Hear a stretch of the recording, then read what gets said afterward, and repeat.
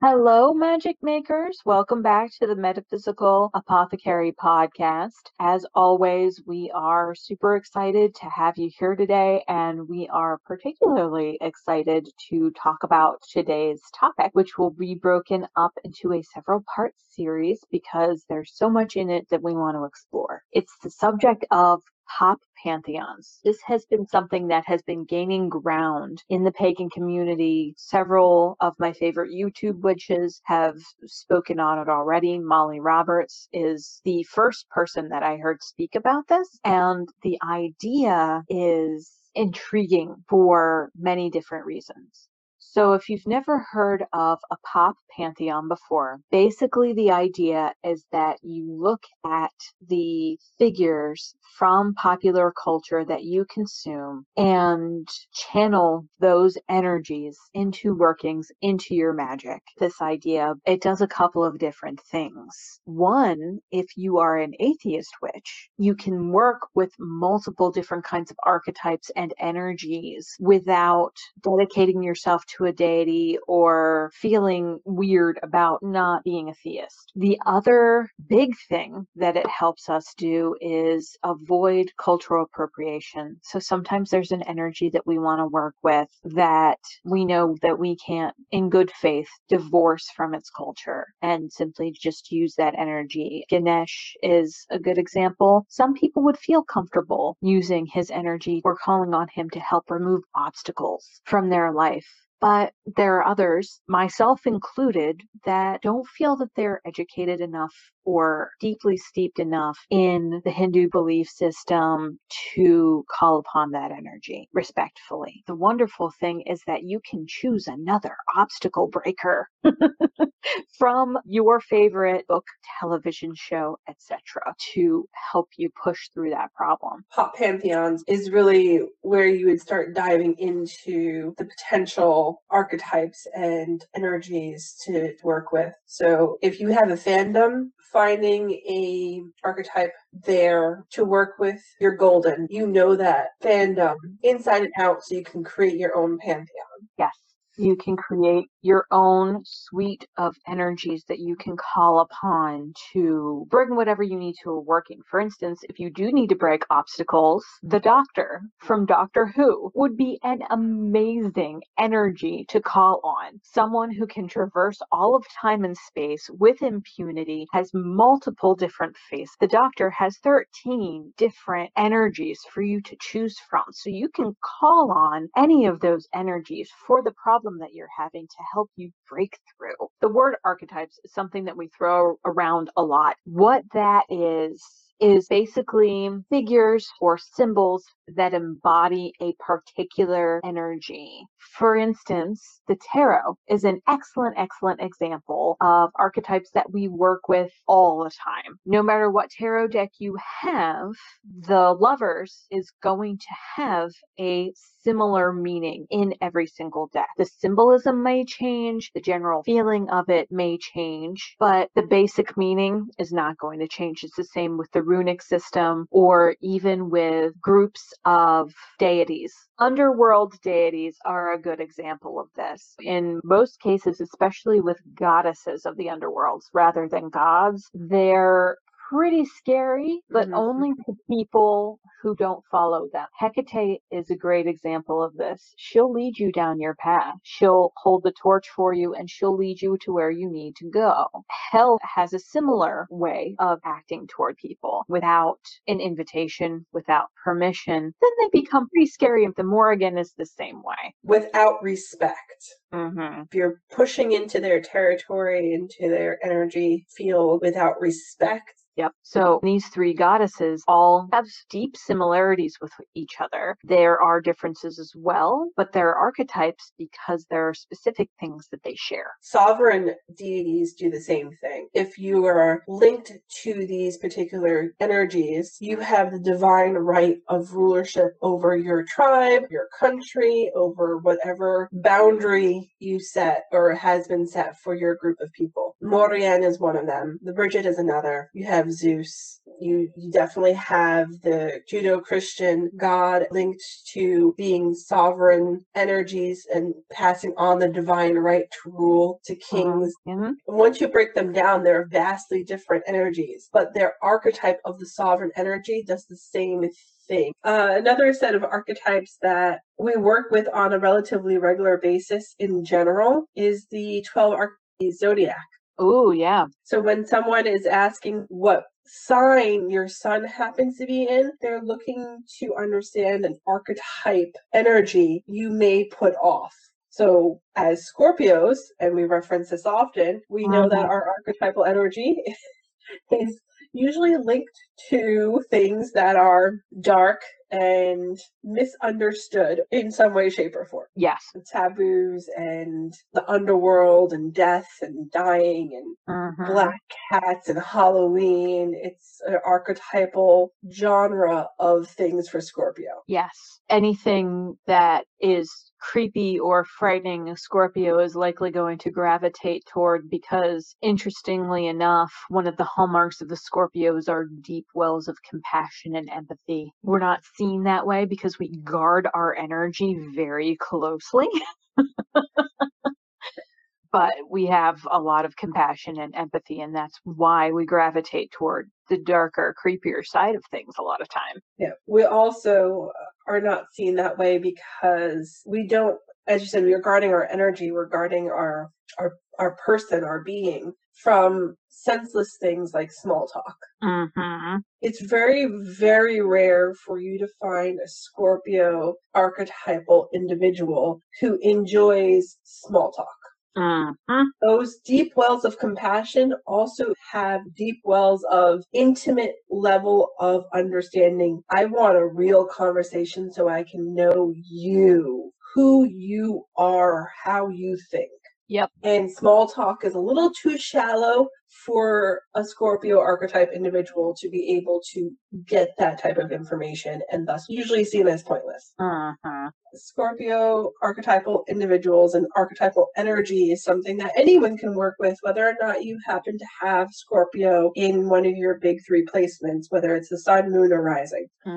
It's an archetypal energy that has been around for millennia. You can work with any of the 12 archetypes of the zodiac, whether or not you happen to have your big three there.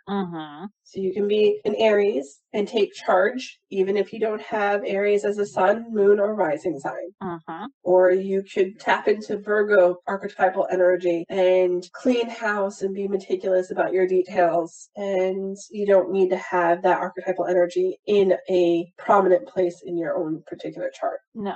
In fact, this technique can be especially useful if you don't have that particular energy in a prominent place in your chart and you feel like you need to channel that. Yes. So you can tap into it. As a person who studies astrology, everyone has all 12 of those signs in their chart. It's just whether or not it's easier to tap into or not. Right. On any particular day, it's a great way to tap into archetypal energy, even if you don't have a fandom that you're particularly well versed in. Exactly. So you can use the pagan fandom. One of the wonderful things about working with archetypes from our pop pantheons is that we can take these general characters with this set of particular characteristics, and we can choose someone for an energy to work with that we're intimately comfortable with. You don't have to choose someone you know nothing about. A lot of people in the pagan community love doing their research. Shannon and I are that way.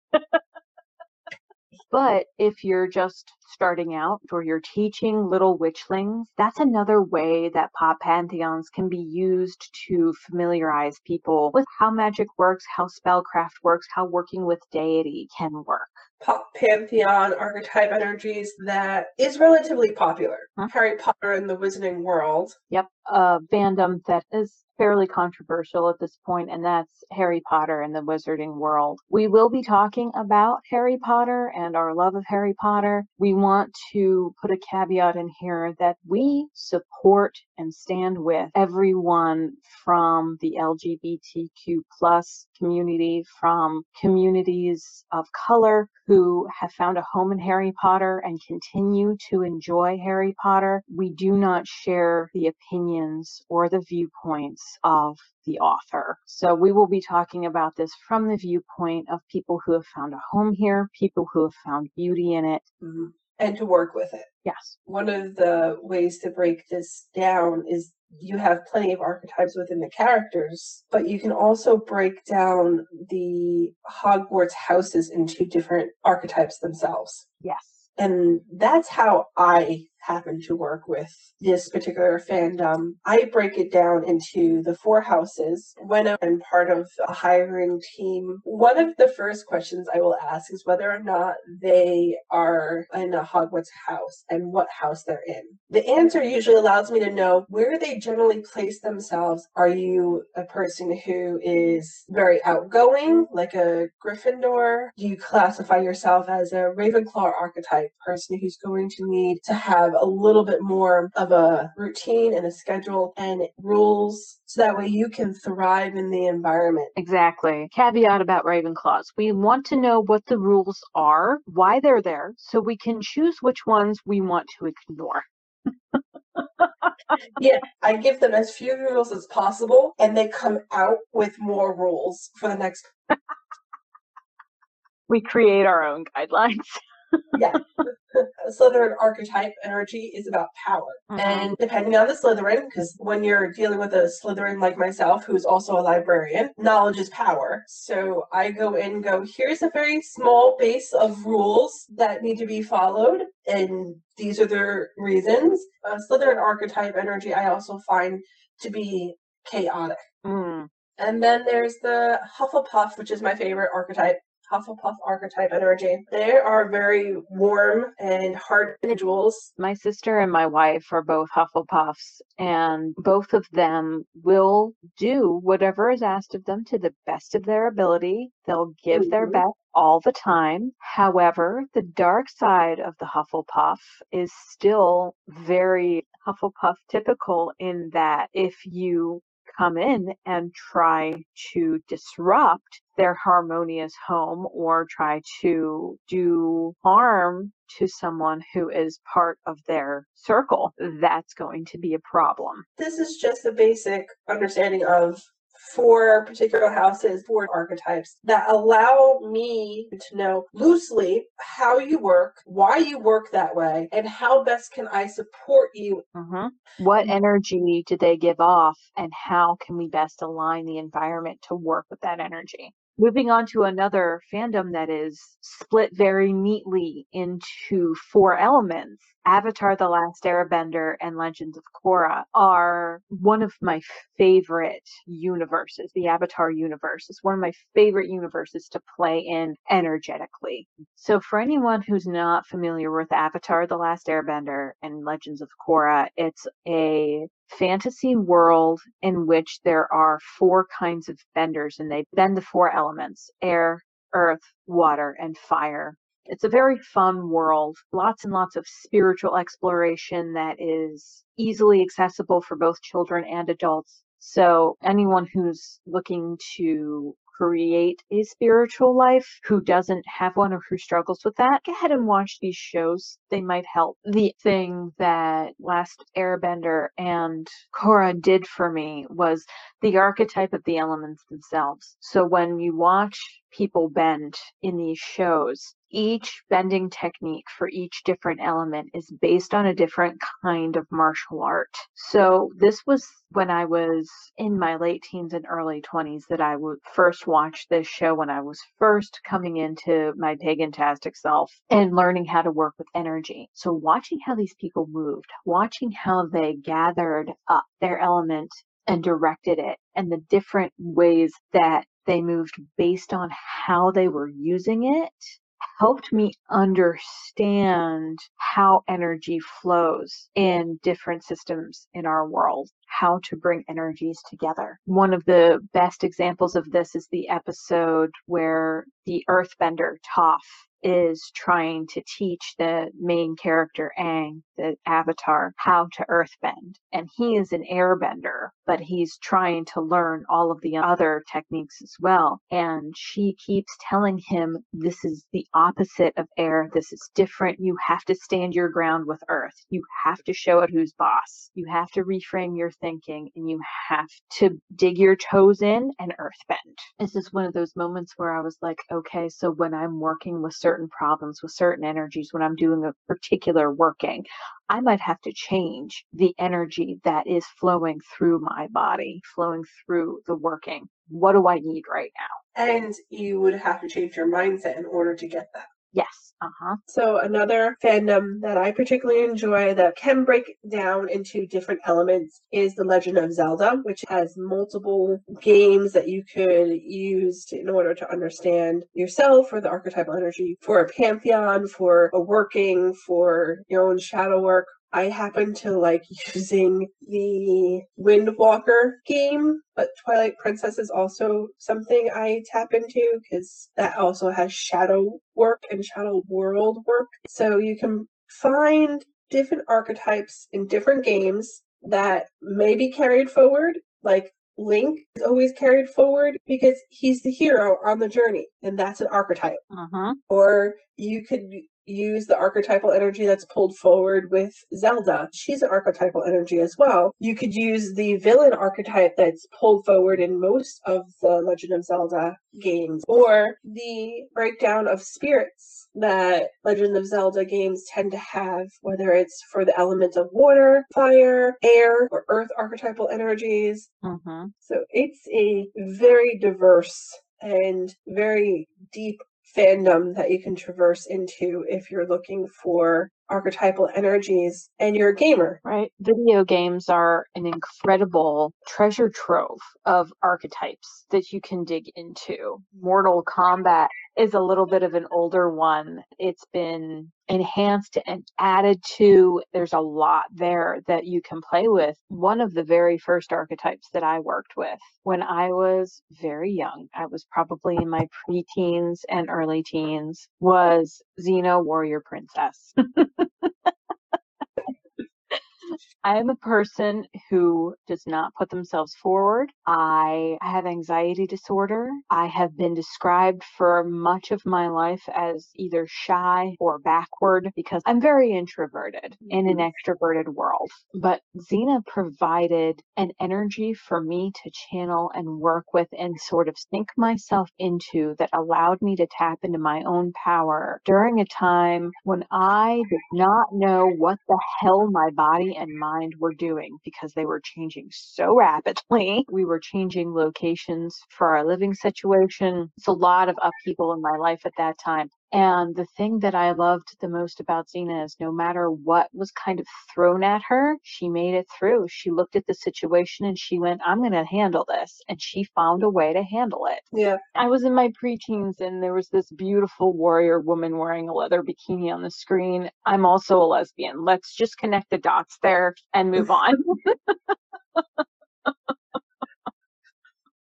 I definitely worked with the Xena energy as well, but for a different reason. I liked how she was interacting with Ares. Like she had her own commanding presence. Even though he would get angry at her attempt to manipulate her, control her, she put him back in his place. So I worked with her in that way, coming into your own power, coming into your own self, and approaching it as a social. This is a extroverted world. It's mostly ruled by men. I didn't have, and I still don't have that many feminine energy for that matter in my everyday life. I have more male cousins and more uncles. For friends, I have plenty of girlfriends now, but when I was growing up, I mostly had guy friends. So having Xena as a super feminine warrior energy, putting that masculine energy back in its place was very helpful for me to be able to say, okay, well, you know what? This is my boundary. You stepped into it. Now you need to step out. Yep. I also learned how to do her Alala yell. Yes. Yeah. That was something that was fun for me. It's so freeing. Yeah.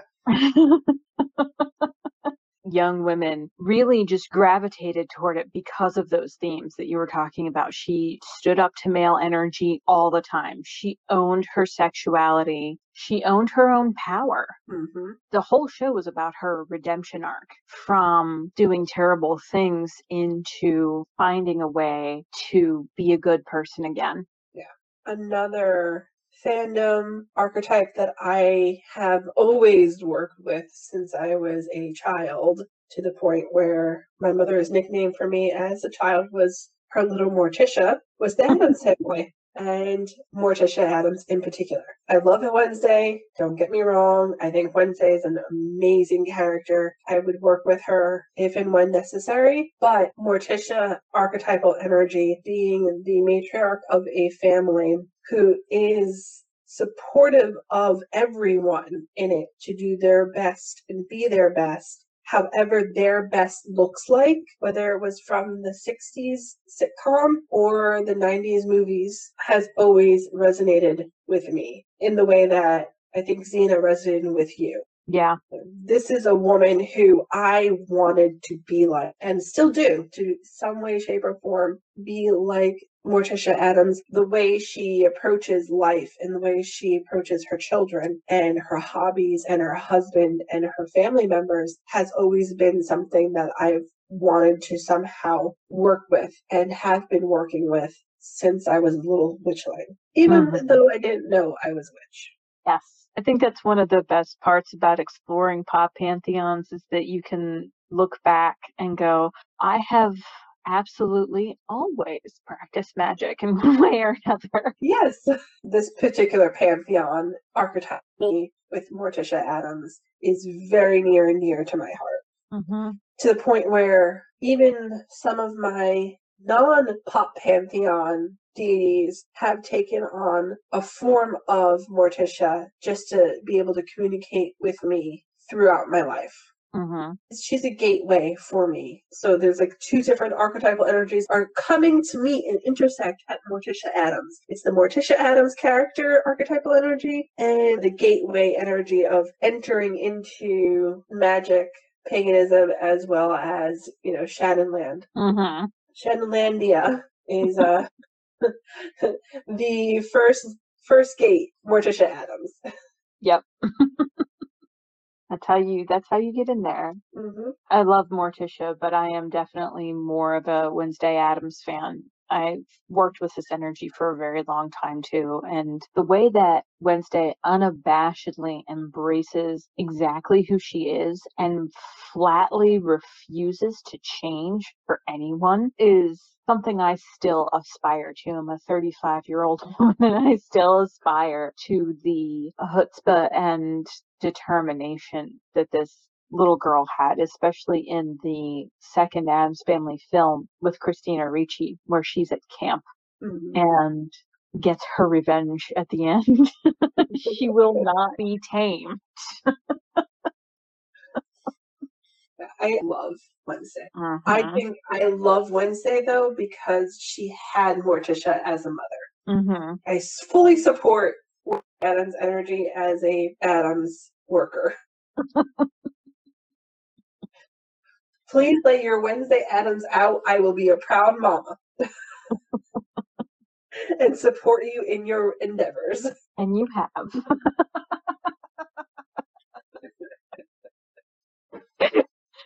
Oh man. That's how we roll. So we'd like to take a little section to talk about how we work with a lot of these things or ways in which you could work with them if you decide that this is something you want to try. One of the ways that you can use Pop Pantheon energy in your workings is using something like the Hogwarts houses when you're calling the corners. If you create a circle when you do magic, you can call on the energy of the Hogwarts houses, or you can call on the elements from Last Airbender as they're presented in the show and call on the creatures that rule each element, which would be the dragons for fire, the moon for water, badger moles for earth, and for air would be the sky bison. Mm-hmm. You can channel Uncle Iroh as a spirit guide when you desperately need comfort.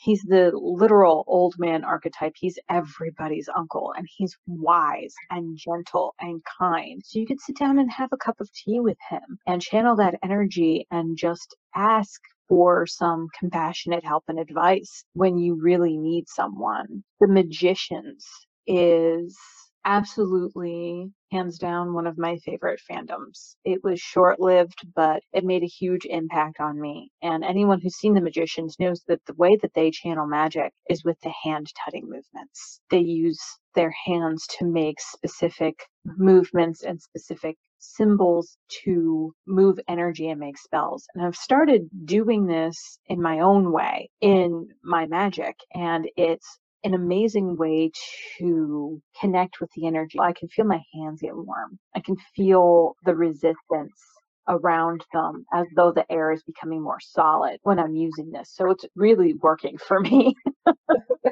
With these archetypes, I feel like recognizing yourself in these pop pantheons is one of those ways in which you can really study who you are as a person and how magic can work for you. In The Magicians, Quentin Coldwater, he is me. I started watching The Magicians and I actually was brought to tears a couple of different times by things that he said or things that he did or relationships that he created that I felt were deeply reflected in my own life. And he's this awkward, nerdy, shy, unassuming grad student with this long, crazy hair that goes in front of his face. I was like, if I was a cisgender male, I would be Quentin Coldwater. And the thing about him is I loved all of his quirks and I love all of his nerdiness and his strangeness, but he was also the hero of his own life. He was the protagonist of his own life in the end. Mm-hmm. So I walk with Quentin Coldwater energy out into the world almost every single day. I take this archetype energy with me and I ask myself, what would Quentin do? And sometimes he wouldn't do the right thing, but that's okay. When I need to tap into my own magic and I've sort of lost my path, I turn to Quentin because he did that quite often in the show. Mm-hmm. And he got to do everything that he set out to do. He accomplished every single one of his goals. The path to get there was circuitous, but I also hold him up as an example to myself of how you just need to keep walking. You just need to keep walking your path. So, working with archetypal energy is allowing yourself to become the hero of your own story, even if you're working with an energy that is perceived by pop culture to be more villainous or nefarious than the other characters. Mm-hmm. Whether it is the Marvel Cinematic Universe Loki archetype that you're working with, or if you're working with Disney archetypal energies, or if you're working with The Magicians and Quentin Coldwater is your way in to understanding how to walk hero's journey throughout your life and through everyday incidences. Stepping out your front door can be a reason why you pull archetypal energy from your particular fandom.